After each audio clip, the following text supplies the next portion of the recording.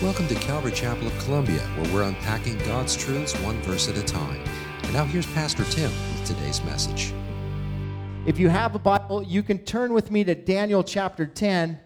It is page 748 on my Bible. I'm not sure what it is on yours.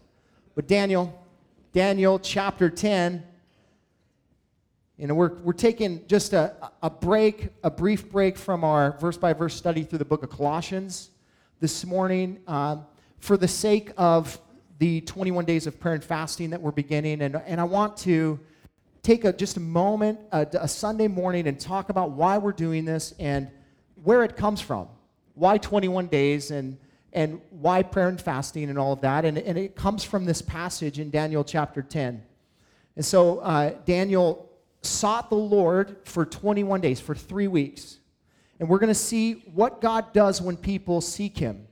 If there's a promise in the Bible that says, if you seek me, you'll find me, if you seek me with all your heart.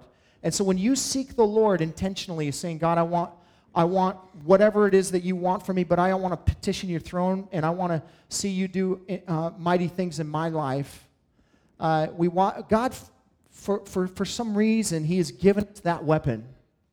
And it's a weapon that we don't necessarily probably engage in as much as we should. But we need to make it a priority in our lives, particularly as a body. And so when we come together, we start to petition the Lord, and we call upon his name. We're going to see him move. And we're going to see why. We're going to see it illustrated through this passage this morning through a man named Daniel. It's going to be an incredible time for the next 21 days as we as a body come together in unity, and we're seeking the Lord. We're seeking the Lord to do things in our own personal lives. We're seeking the Lord to do a work and give us greater vision in our leadership. We're seeking the Lord to begin to move even mightier than he is in our nation, in our world. And so the way that it's broken up is the first week is more about, it's personal prayer time where the devotions are geared for you personally to ask the Lord to maybe set you free from some things that you've been in bondage to, or maybe it's, you praying for some unsafe family members, or, that God would set a fire in your own heart. These are the kinds of things for the next 7 days that we'll be focused on. And then week 2, for the next 7 days in week 2, is really focused on our congregation, on our body, and we're going to be praying that God will begin to move in the hearts of our body and our leadership and all of that. We're going to pray for our local church here. And then the following last week of the 21 days of prayer, we will be focused on our nation, and we'll be focused on our world, also on Israel. And so that's the way it's written. That's the way that it is. It's designed. It starts with you in your own heart. It's great that we want to pray for the world, but we want God to impact us first. And as he begins to use us, then we can become a greater instrument for his glory. And so we're going to start with ourselves and ask God to revive us, to awaken us, to fill us with his Spirit, and to do an incredible work there. And then we will, so on and so forth, as I explain. You're going to see in the first part of this book, you're going to see that there's a little section at the bottom of page 2 that says what kind of fasting is, and maybe some of you are not familiar with fasting, and so there's some different ways to fast. Fasting is essentially setting apart something for the Lord. You're giving up something, and you're saying, God, I'm going to give this up because I want more intimacy with you. I want to seek you more. You're bringing an offering before the Lord. And there's different ways to do it, and there's no prescription for it. So listen, this is really up to you. I know there's been some confusion, like, hey, are you going to fast for 21 days? Absolutely not. I mean, I think I would, maybe one day I will, but that's not my plan. My plan is to take a period of time here and set aside, for my own personal way that I'm going to do it, is I'm going to do a full fast, which is a liquid-only fast.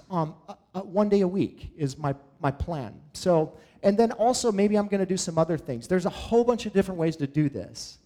Don't get confused about what you're going to do. Just decide what you're going to do and then do it. And here's some different things. You can do a full fast, which is liquids only. You can see the scripture there where it kind of defines that. You can do a partial fast where maybe you just fast a meal or 2 meals or something like that, where you're setting aside that time, and the time that you set aside, you seek the Lord during that time.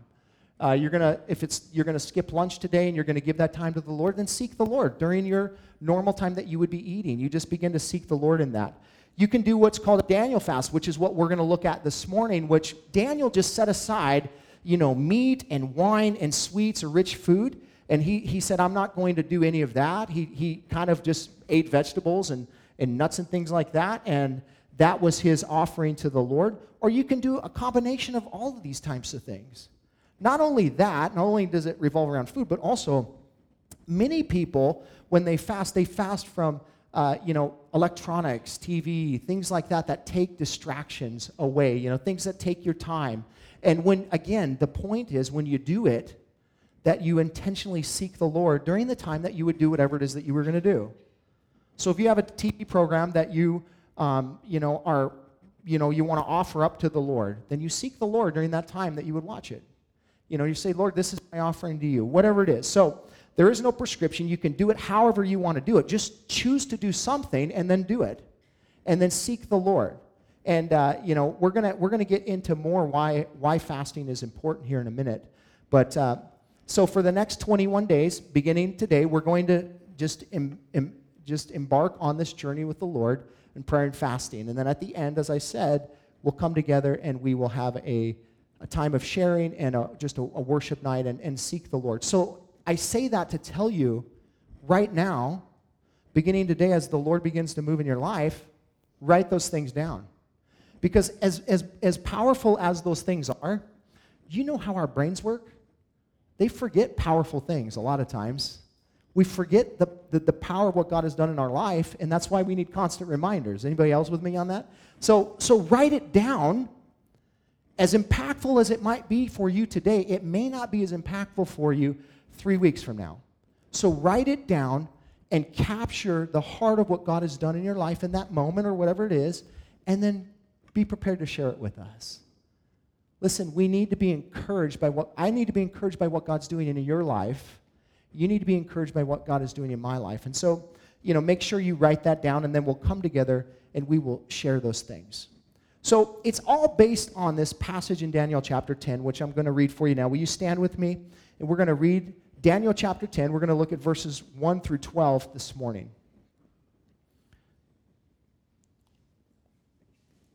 Daniel chapter 10, verse 1. In the 3rd year of Cyrus, king of Persia, a word was revealed to Daniel, who was named Belshazzar. And the word was true. It was a great conflict, and he understood the word and had understanding of the vision. In those days, I, Daniel, was mourning for 3 weeks. I ate no delicacies, no meat or wine entered my mouth, nor did I anoint myself at all for the full 3 weeks. On the 24th day of the 1st month, as I was standing on the bank of the great river, that is, the Tigris, I lifted up my eyes and looked, and behold, a man clothed in linen, with a belt of fine gold, from Uphaz around his waist. His body was like beryl. His face was like the appearance of lightning. His eyes were like flaming torches. His arms and legs like the gleam of burnished bronze. And the sound of his words like the sound of a multitude. And I, Daniel, alone saw the vision, for the men who were with me did not see the vision, but a great trembling fell upon them, and they fled to hide themselves. So I was left alone and saw this great vision, and no strength was left in me. My radiant appearance was fearfully changed, and I retained no strength. Then I heard the sound of his words. And as I heard the sound of his words, I fell on my face in a deep sleep, and my face to the ground. And behold, a hand touched me and set me trembling on my knees, on my hands and knees. And he said to me, O Daniel, great man, greatly loved, understand the words that I speak to you, and stand upright, for now I have been sent to you. And when he had spoken this word to me, I stood up trembling. Then he said to me, fear not, Daniel, for from the first day that you set your heart to understand and you humbled yourself before your God, your words have been heard, and I have come because of your words. Father, we thank you for your word this morning and for pinning this for us, that we might see the great power that is available to us in prayer, that we can petition before your throne. Your word tells us because of Jesus, we can come boldly. We can ask things that are unthinkable, really impossible, and we can believe you for them. And so will you teach us this morning, God, what it means to pray, what it means to fast? Will you help us, Lord? Will you set a spark in our heart for these next 21 days as we seek your face? And we ask you, Lord, to do mighty things in our midst. Lord, reveal yourself to us.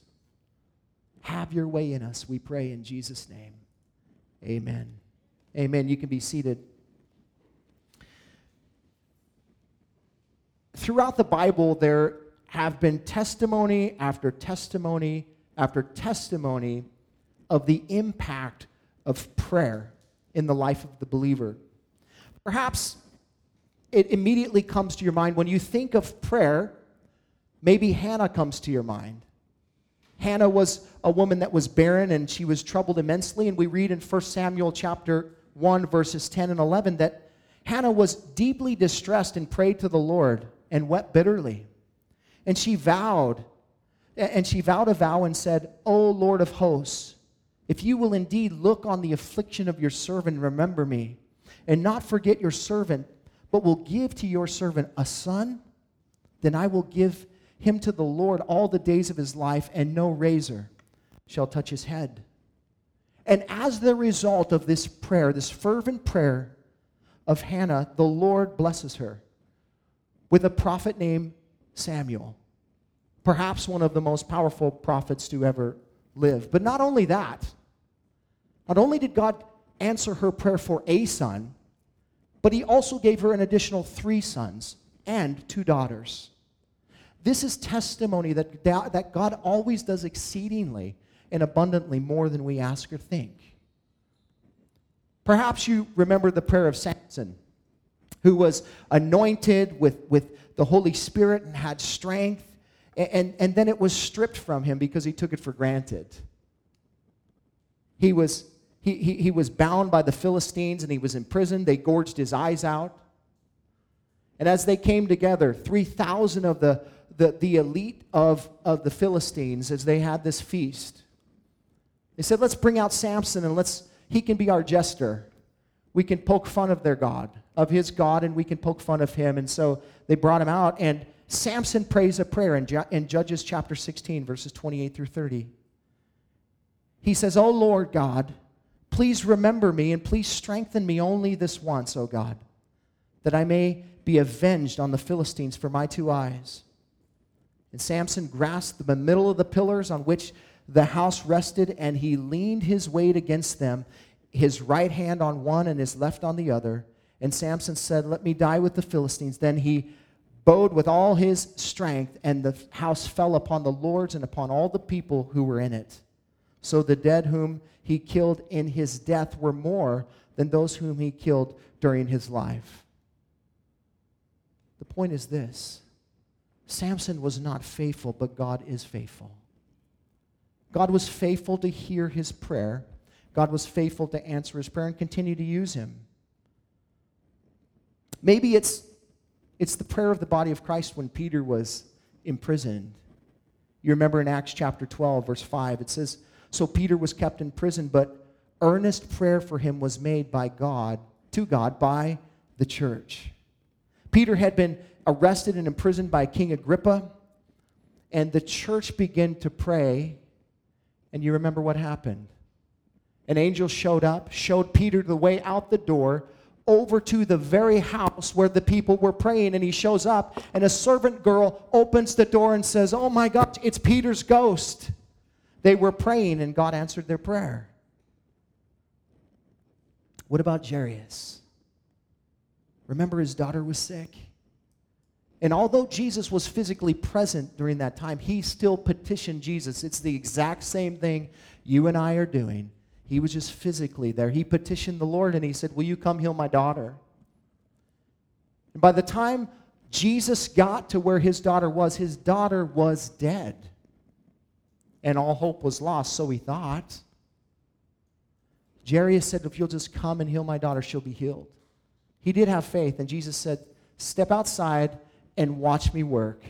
And not only does he heal her, but he raises her from the dead as a result of this petition. What about Moses?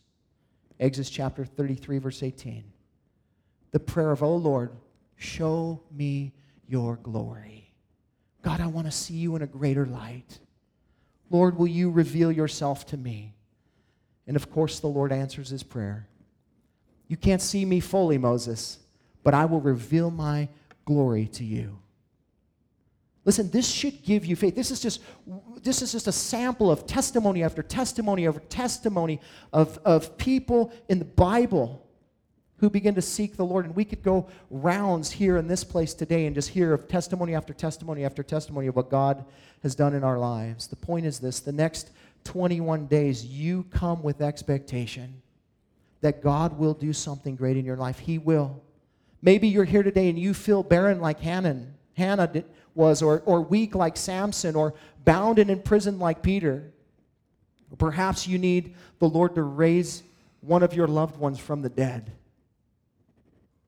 spiritually speaking. Or you just want to see a greater glimpse of the glory of God, that he might reveal himself to you in a new light. Listen, what you need to understand, whatever the prayer is, God hears you, and he will answer. We see it illustrated in this passage in the book of Daniel, where Daniel seeks the Lord, and he begins to bow down. And Daniel had a life a life that was, just saturated in prayer. He was a praying man. From the time that he was taken captive into Babylon, he faced, this bowing down to a statue, which he prayed through, and he was praying 3 times a day at that point, and the Lord delivered him from that. He also had to face up to some lions. Remember when he was cast into the lion's den, and Daniel, he just sought the Lord, and the Lord delivered him from that. And now he has some more trouble, and he knows where to go when he has trouble. He goes to the Lord, and he prays. And it tells us in Daniel chapter 10, verse 12, that the Lord, from the moment Daniel set his heart towards God, and he humbled himself, and he just set himself towards God, that God heard every word that he prayed. You might be thinking this morning, oh yeah, that's great, but that's Daniel. I mean, he's a pillar of the faith. That's not me. Oh no, it is you. God does hear you. He hears the prayers of the brokenhearted. Psalm chapter 34, verse 18. The Lord draws near to the brokenhearted and saves the crushed in spirit. Psalm 51:17. The sacrifices of God are a broken spirit and a broken and contrite heart. Oh God, you will not despise. Here's the thing, is it's not so much about your spiritual maturity. It's not so much about how much you know. It's all about the posture of your heart. If you seek the Lord with the right posture and heart, and you come before him humbly, seeking his will to be done, you will see him move mightily in your life. That's why Daniel was able to watch God move in his life, because he was centered on the Lord. And he prayed prayers of God's will in his life, but he petitioned God. He knew where to go when trouble come into his life. God hears the prayers of the righteous. Who are the righteous? The Bible tells us anybody who's in Christ is righteous. It's Christ's righteousness. It's that great exchange that happened on the cross, that he took off your garments of sinfulness and he clothed you with the robe of righteousness. It was Abraham's faith that accounted him to righteousness. It's your faith that accounts you as righteous. Romans chapter 3, verses 21 through 26. But now the righteousness of God has been manifest apart from the law, although the law and the prophets bear witness to it. The righteousness of God through faith in Christ Jesus for all who believe. For there is no distinction, for all have sinned and fall short of the glory of God, including the pillars of the faith in the Bible, and Daniel included here, and are justified by his grace, a gift through the redemption that is in Christ Jesus, whom God had put forward as a propitiation by his blood to be received by faith. That was to show God's righteousness, because in his divine forbearance he had passed over former sins. It was to show his righteousness at the present time, so that he might be just and the justifier of the one who has faith in Jesus. How are you made righteous? Through Jesus Christ. It's through the blood of Christ.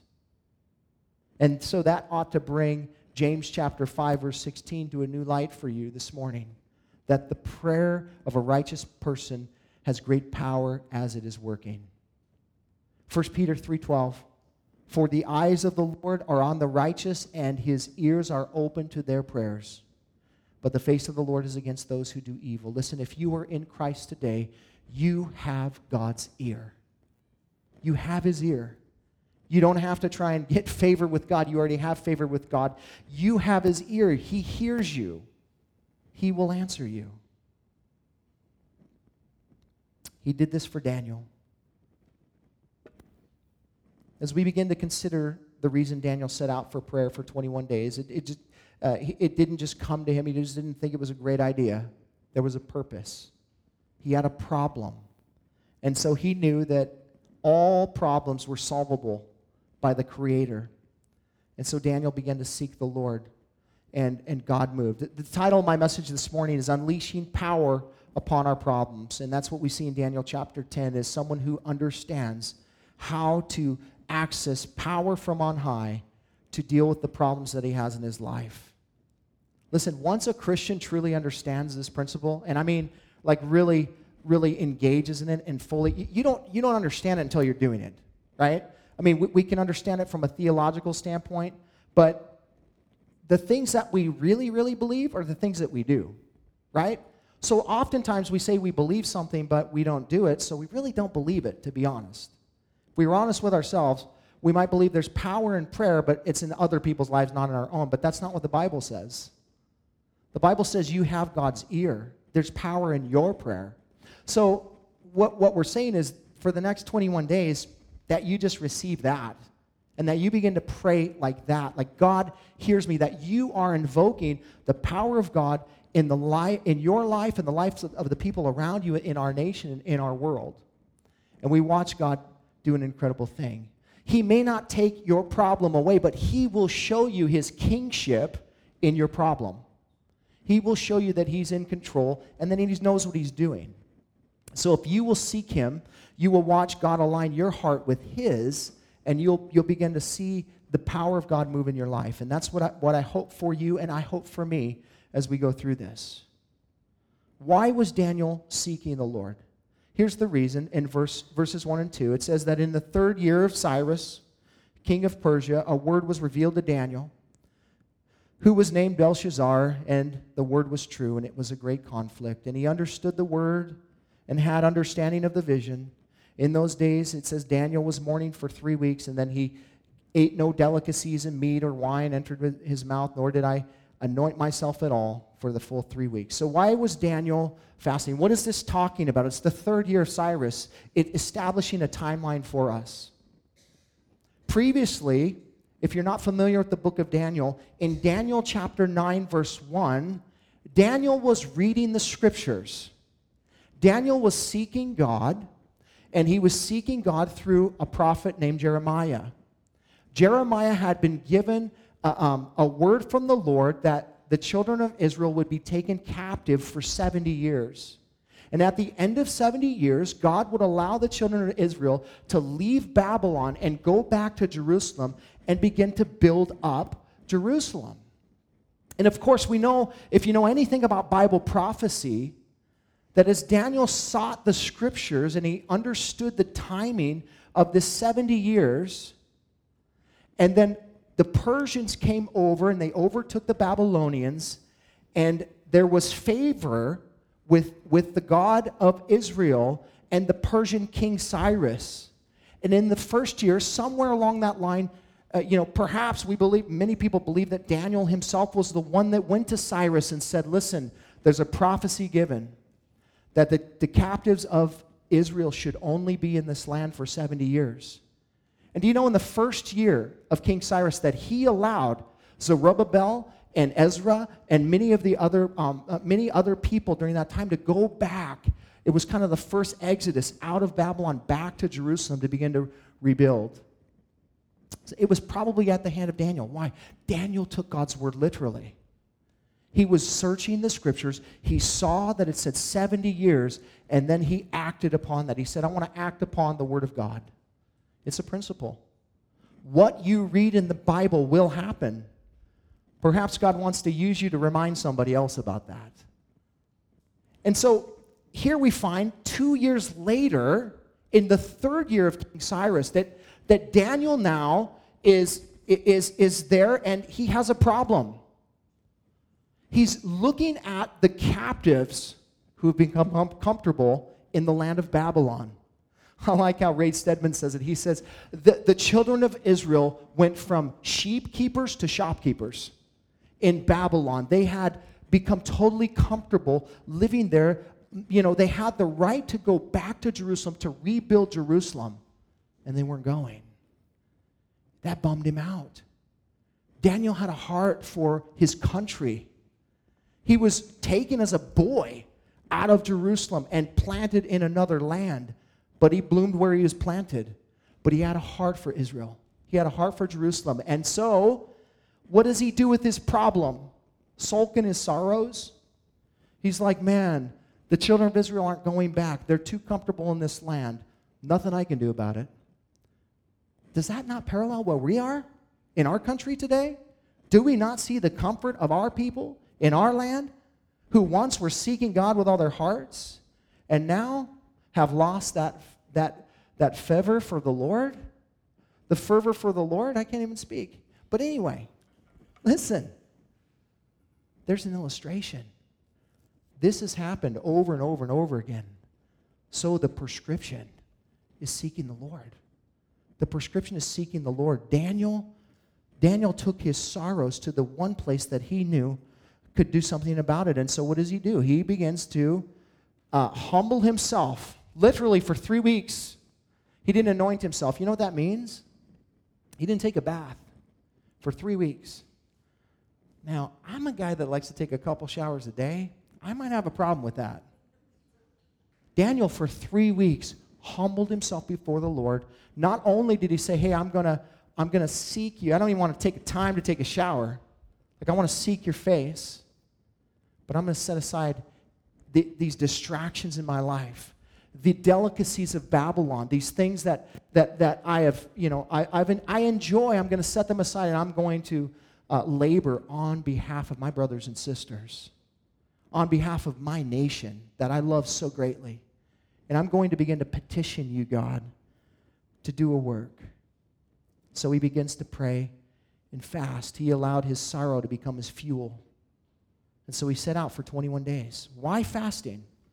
We get prayer, but why fasting? Why did Daniel fast? Daniel wanted to align his will with God's will.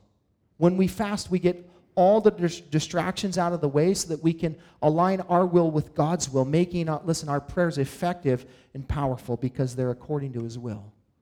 The Bible promises us that when we pray according to his will, it will happen. You know, we have not because we ask not, right? So part of it is us asking God. We're petitioning God. We're coming with boldness. We're saying, Lord, will you do this work in my life? Will you do this work in the life of my brother and my sister or whatever? With an expectation that God will do it. You're believing God to do it. But at the same token, you're saying, Lord, but not my will, your will be done. You know better, Lord.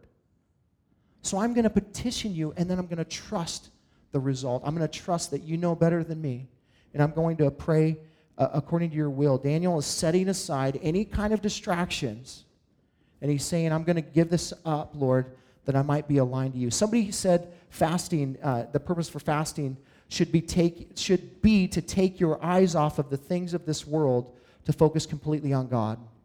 Fasting is a way to demonstrate to God and to ourselves that we are serious about our relationship with Him. Fasting helps us gain a new perspective and a renewed reliance upon God. Listen, things of the world will crowd out things of the Lord. The more things of the world that you consume, the less you will focus on the Lord. The less of the Spirit of God will have control of your life. So you set aside those things that are maybe distractions in your life. Maybe it's social media. Maybe it's your Instagram account. Maybe it's, games. Maybe whatever it is. Maybe it's reading the newspaper. You're so involved in the things of this world that you're not thinking about the things to come. Whatever the distraction is, you set those things aside. And you ask God to fill you with His will, with what He wants. John Piper said in his book, A Hunger for God, it's a book on fasting, he said, if you don't feel strong desires for the manifestation of the glory of God, it is not because you have drunk deeply and are satisfied. Like you just got enough of God, so you're good. It's not what it means. He says, it is because you have nibbled so long at the table of the world, your soul is stuffed with small things. There's no room for the great. There's no room for the great.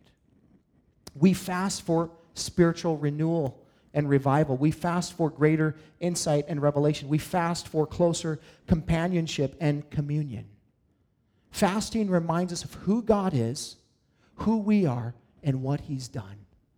Fasting reminds us of the power that we have and the access we have to the Lord who can do anything, the Lord of the impossible. Daniel didn't wallow in his problems. He prayed and fasted. And he knew that he could unleash power from on high upon the hearts of the people. You know what I love about this? Is that Daniel didn't just start going out and preaching to other people. He started praying. He started fasting. He didn't go out and tell people what they're doing wrong. He just began to pray that God would stir the hearts of the people. God, will you do the work? Because if I do the work, it will not last. But if you do the work, it'll last. Isn't that the same thing that Gamaliel said to the religious leaders? When they said, hey, we got to stifle this Jesus thing. We got to kill these disciples. We got to get them out of the way. And Gamaliel said this. He said, listen, if it's not of God, it'll stop. But if it is of God, who are you to stand in front of it? We want this to be of the Lord. We don't want to get in the way. So we petition the Lord. We ask Him to align His will, our will with His will. And we say, Lord, your will be done. For the next 21 days, we unleash the power from on high upon our problems, upon our concerns, upon our requests. And then we, with great expectation, we wait on the Lord and allow Him to do whatever it is that He sees fit to do. Look what happens to Daniel when he does this. He sets himself up and he sets himself over to the Lord. In verse 4, we see that he gains greater vision. So on the 24th day of the first month, he says, as I was standing on the bank of the great river, that is the Tigris, I lifted up my eyes and looked. And behold, a man clothed in linen, with a belt of fine gold from Uphaz around his waist. His body was like beryl, his face like the appearance of lightning, his eyes like flaming torches, his arms and legs like the gleam of the burnished bronze, and the sound of his words like the sound of many multitude.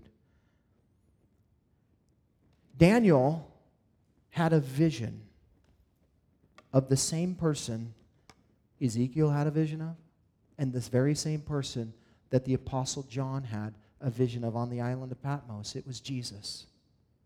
Daniel saw the pre-incarnate Christ standing before him in all of his glory.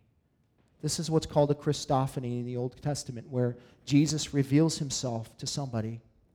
And it's a pre-incarnate, pre-fleshly, pre-appearing of Jesus before he comes as he did through Mary. Here's the interesting thing that we see throughout the Old Testament, that Jesus is appearing. He's revealing himself. Why does he do that? What was his promise to us before he left? Behold, I will be with you, even to the end of the age. Jesus is letting Daniel know, I'm with you. I've been with you. I'm the one who was, who is, and who is to come. I am with you. Jesus is with you now. Do you know that? Jesus is God. He's omnipresent. He can be everywhere at once. And He's with you. He promised you that. He said, I will be with you. You're not facing anything that you're facing alone, folks. If you're in Christ, He's with you. And He's going to work through whatever situation that you're going through. He's with you right now. And as you seek Him in prayer and fasting, you will have a greater vision of His presence. You will see Him better than you ever have before. It may not be physically, but it could be. We can't say that it wouldn't be. We see that He has revealed Himself to people. And so we don't limit God, but what we're saying is we seek the Lord and we will see what He will do. And maybe it's just a physical, we'll sense Him in a more spiritual, His presence in a more spiritual way. But man, the Apostle Paul saw Jesus just like Daniel. As he was on his way, he was arrested by the Lord. Oh, that we would be arrested by Jesus like that. Man, that would really transform and change your life. But listen, it's better to live by faith than by sight.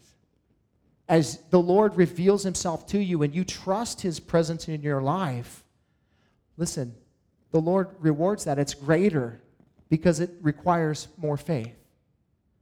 You trust the Lord. He is with you, and He will be with you through everything. Daniel purposely sought out the Lord for help, and guess what? God showed up. He showed up. And you can expect Him to do the same thing. This description, again, is not, it's similar to other descriptions. It's letting us know that Jesus is revealing Himself continually, that He has never stopped revealing Himself. He did it in the Old Testament. He's done it in the New Testament. He's doing it right now. And yes, He reveals Himself through His Word, but He also reveals Himself to individuals on a daily basis. Our prayer is, oh Lord, that we would know You more, that we would know You more. And you unveil yourself to that, and you will see Him in a different light. You will see Him in a greater, you will sense His presence, and you will see Him with greater vision. Daniel had a clear vision of the pre-incarnate Christ, and as we seek Him, we too will see Jesus as, in all His glory. We see Him as the post-incarnate, the risen King. He saw Him as the pre-incarnate, the one to come. We see Him as the one who was and is to come. He's coming again. And we will get greater vision as we seek the Lord. And I can't wait to hear the testimonies of that, of how Jesus has revealed Himself to you as you sought Him. Look at the impact of Daniel in verse 7. It says, and I, Daniel, alone saw the vision. For the men who were with me did not see the vision, but a great trembling fell upon them, and they hid them, and they fled to hide themselves. So I was left alone and saw the great vision, and no strength was left in me. My radiant appearance was fearfully changed, and I retained no strength. What does that sound like? Doesn't it sound like Paul, what happened to him? Remember on the road to Damascus where the Lord revealed Himself? Nobody else could see Jesus but Paul. But they knew He was there. They sensed Him. And Daniel's the same way. These guys couldn't see what Daniel was seeing, but they sensed the presence of the Lord. and their response is what? Great fear. Great fear. There's something that we're missing in the church today, and it's called the fear of God. It's called the fear of God. We live in the age of grace, and God loves us, but listen, God is as holy as He has ever been. He is as serious about sin as He has ever been. And He loves us, and He wants us to walk with Him and all of that, but don't forget who He is. Don't forget that He is a holy God, and that there ought to be some serious reverence in our hearts before the Lord. That there ought to be a little trembling when we think about being... Every person that has ever had contact with the spiritual world has fell on their face in trembling. And we're talking angels who are simply a reflection of who God is. One day you will stand before God. You will stand before the magnificent one, the almighty holy one. And you will have a proper fear of God. Let that start now. You know, we need to come back to this idea that you know, there needs to be a healthy fear of God in our lives. You know, as a parent, as a dad, I want my kids to know that I love them so much, and that, you know, there's always grace for them in my life, but I also want them to know that that there needs to be a healthy fear of that authority in their life. You know, and what happens when there's a proper fear? The Bible says it's the beginning of all wisdom. What is wisdom? Knowledge that's applied, right? And so our kids start to make decisions. They start using wisdom based on what? The fear of their parents. It's the same idea with the fear of God. We start living in a way that glorifies God, not because we have to, not because, because we want to, because we start to begin to use wisdom, knowledge that's applied in our life, and we know that it brings glory to the Lord. Where's the fear of God in our hearts today? I'm not saying that you don't have it. I'm just saying that I see it missing. And there's not a lot of reverence for God in this culture. You know, and we were just watching something as the elders of the church here recently. Francis Chan had said, and he's talking about the church and what we've made the church. And you know, in his estimation, we have made the church something evil. Something evil. Because it's all about us, and it's not about the Lord. May we come back to the true heart of worship and have that proper fear of the Lord. When Daniel encountered the Lord, look at his response. He was undone. Just like Isaiah in Isaiah chapter 6, verses 5 through 8. Isaiah says, "Woe to me, woe is me, for I am lost, for I am a man of unclean lips. And I dwell in the midst of a people of unclean lips, for my ears have seen the King, the Lord of hosts." Then one of the seraphim flew to me, having in his hand a burning coal that he had taken with tongs from the altar, and he touched my mouth and said, "Behold, this has touched your lips. Your guilt is taken away, and your sin atoned." And I heard the voice of the Lord saying, "Whom shall I send? Whom will go for us?" Then I said, Isaiah said this, "Here am I, send me. Here am I, send me." It starts with the fear of God, and then it moves into the cleansing of the Lord, into service of the Lord. And Daniel is the same way. He sees this great vision, and it says, "Man, I had no strength left in me.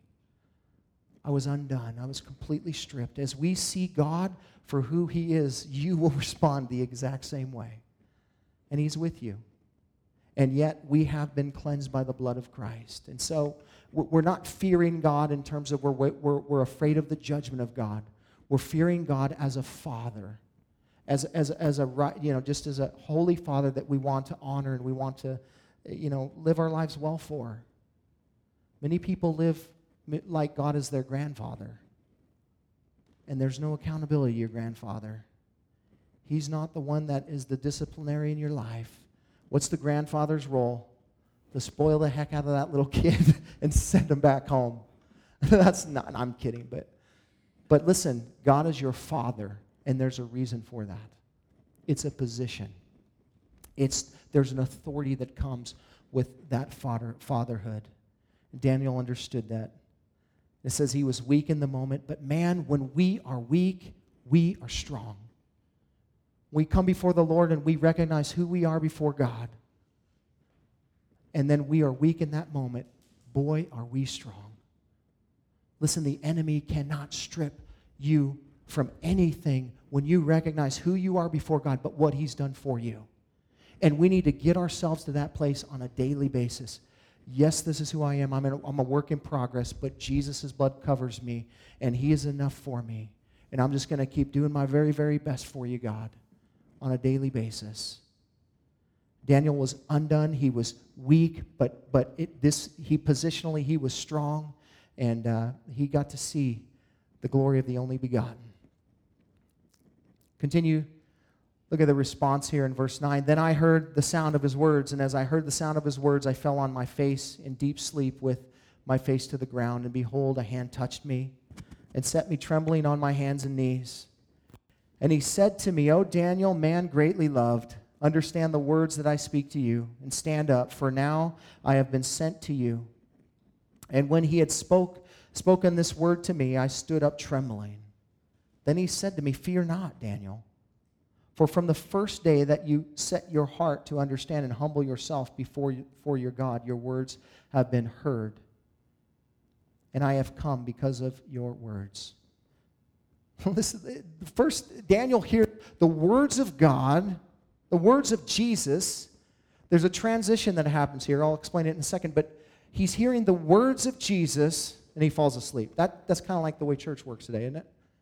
People hear the word, and they fall asleep. It's like, hey, are you awake? Now, the sleep that he fell into was more of like a trance like Peter in Acts chapter 10 when Peter fell into a deep sleep, or he fell into a trance, and God unveiled something to Peter in that moment. He said, Peter, let me show you something about the Gentiles. And he said, and he used this big sheet, and he had all these unclean animals on this sheet, and Peter's, standing all proud and righteous. Nothing unclean has ever touched my lips and all of this. And the Lord tells Peter, listen, Peter, don't call anything that I've made unclean. I want the gospel to go to the Gentiles. And so God was breaking through this barrier, that this cultural barrier that existed between Jews and Gentiles, because Jews were always supposed to be the light to the world. And they had taken the light and they had concealed it and hidden it, and they weren't giving it out like they should have. And so the Lord says, Peter, I need my church to break through the cultural barrier, and I need them to be the light to the world, to anybody and everybody. I need them to go to the highways and the byways. I need them to go to every single possible place, and share the gospel with somebody. And so it was kind of a new moment for him. But as the Lord began to speak to Daniel, there's a transition here, and it says, and behold, a hand touched me. It's not Jesus' hand. This is an angel now that shows up and begins to speak to Daniel. And it says that in the presence of this angel, he was trembling on his hands and knees. Again, the reflection of God. Angelic being. And the Lord is wanting Daniel to know something. I love the way that this transitions, because first and foremost, in Daniel's trembling in the presence of this angel, he's reminded immediately that he's greatly loved. Right away, God wants you to know, yes, you have failed greatly, but you are loved. But you were so loved. And it's something that God wants us to understand, and something that, many of us hear and we're like, yeah, I know that. Do you? Do you really know that? How much he really loves you? Like it's, you got saved and now you're thinking like, well, yeah, now I'm worthy to be loved. No, he loved you at your worst. He loved you before you were lovable, before you were following him.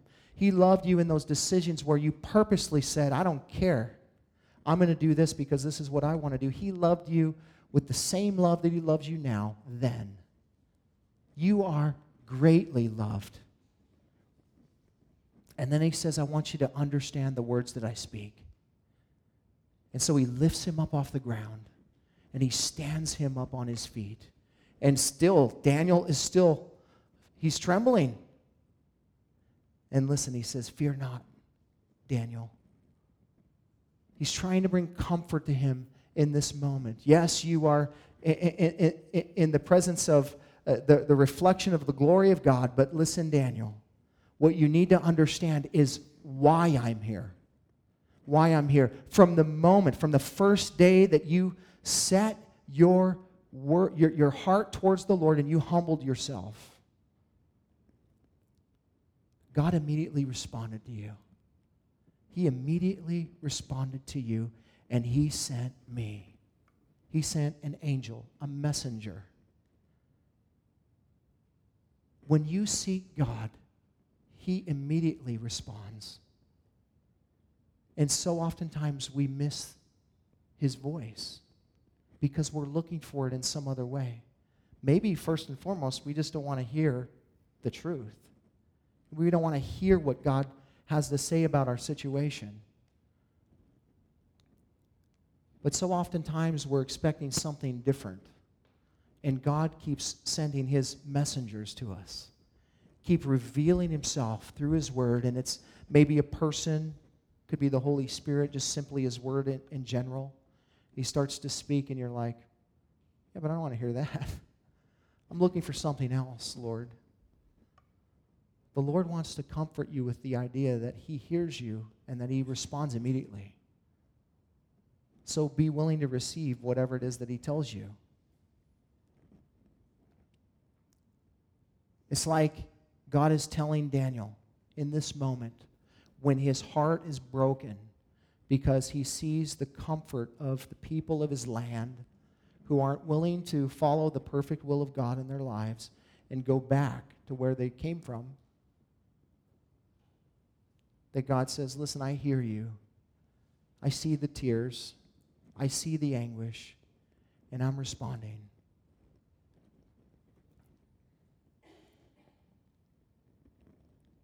And it says that I have come because of your words. Your words. I don't know what you are seeking the Lord for in these next 21 days.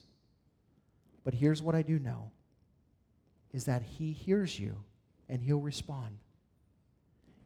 You will move the God of the universe with your words. With your words. Not with my words, not with somebody else's words, but with your words. And what we have to do is come in this next 21 days with that kind of an expectation. God, you will hear me. God, you will move in my life. Whatever the things that I'm petitioning for, God, I'm expecting that you're going to meet me. Why? Because it's modeled for us in the Scripture. We're not trying to orchestrate something that's not illustrated for us already.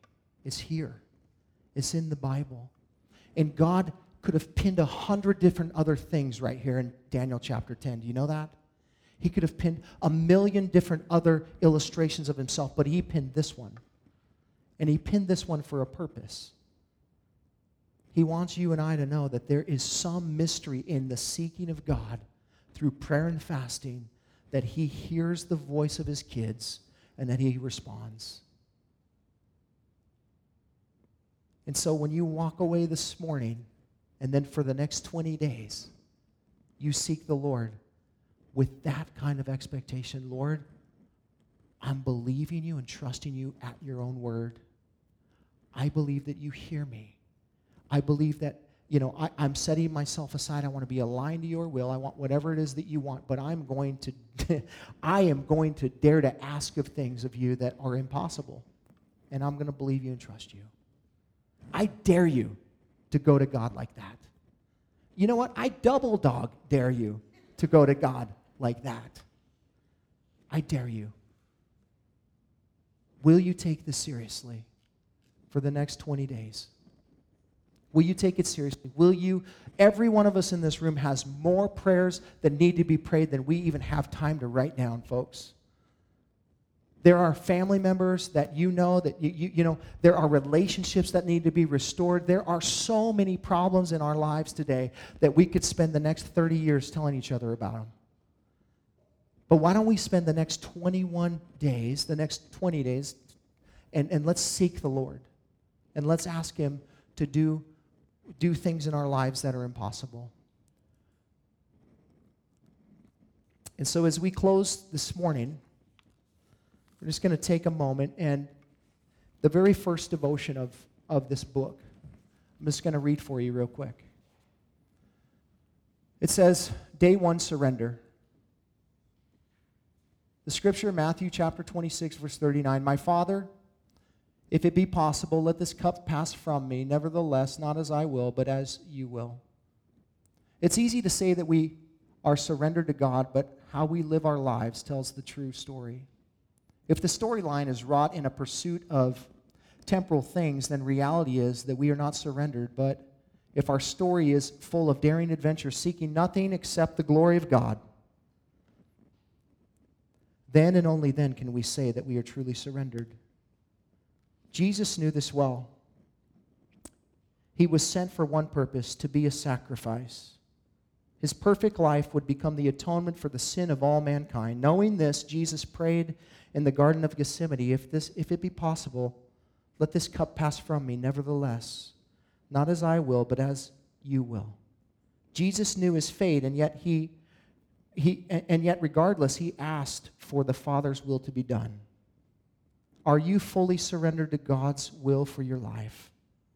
Do the decisions you make on a daily basis suggest that? Take some time and reflect on whether you're truly living in a way that would declare to God, not as I will, but as you will. We can't say this apart from the indwelling work of the Holy Spirit. Ask God to deepen your commitment to his will. Pray that he will put a passion in your heart for his glory alone. Make a declaration to him today that you are fully surrendering to him and you want nothing more than what he wants for you. Then proclaim the precious words of Isaiah, Here am I, send me.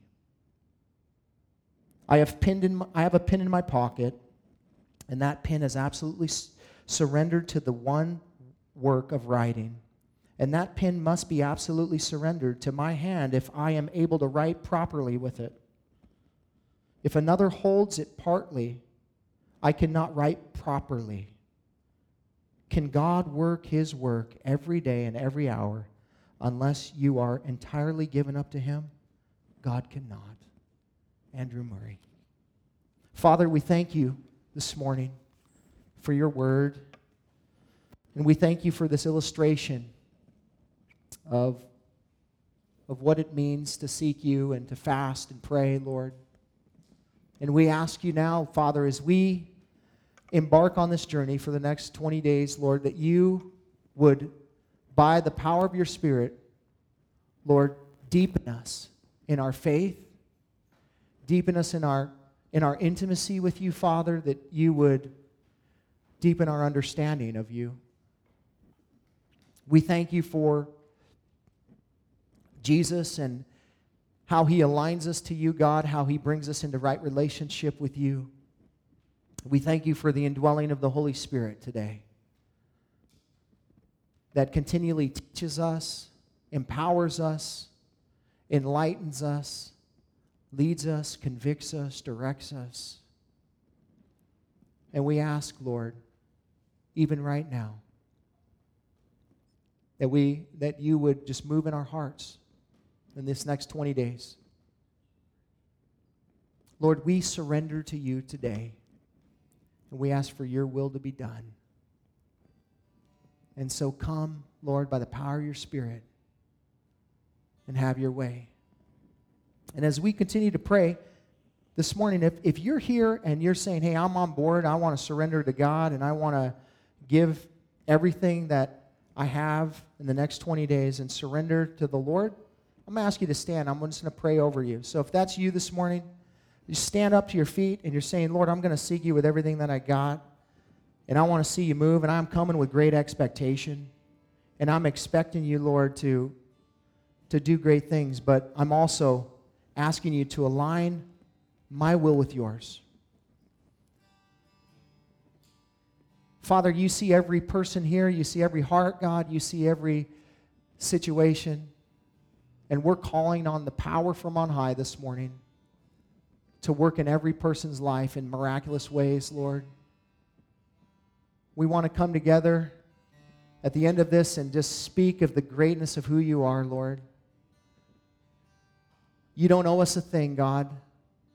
And yet there's something about when your people seek you with all their hearts, that you show up in incredible ways. And so that's our expectation. Lord, we surrender ourselves to you now. We ask for your Holy Spirit to come and fall upon us. We ask you to lead us and direct us, Lord, and have your way in us. In Jesus' name, amen. Thanks for listening. You can hear more of Pastor Tim's studies through the Word of God on our website, www.calvaryofcolumbia.org. Thanks again for listening, and we hope you'll join us again as we continue to study God's Word.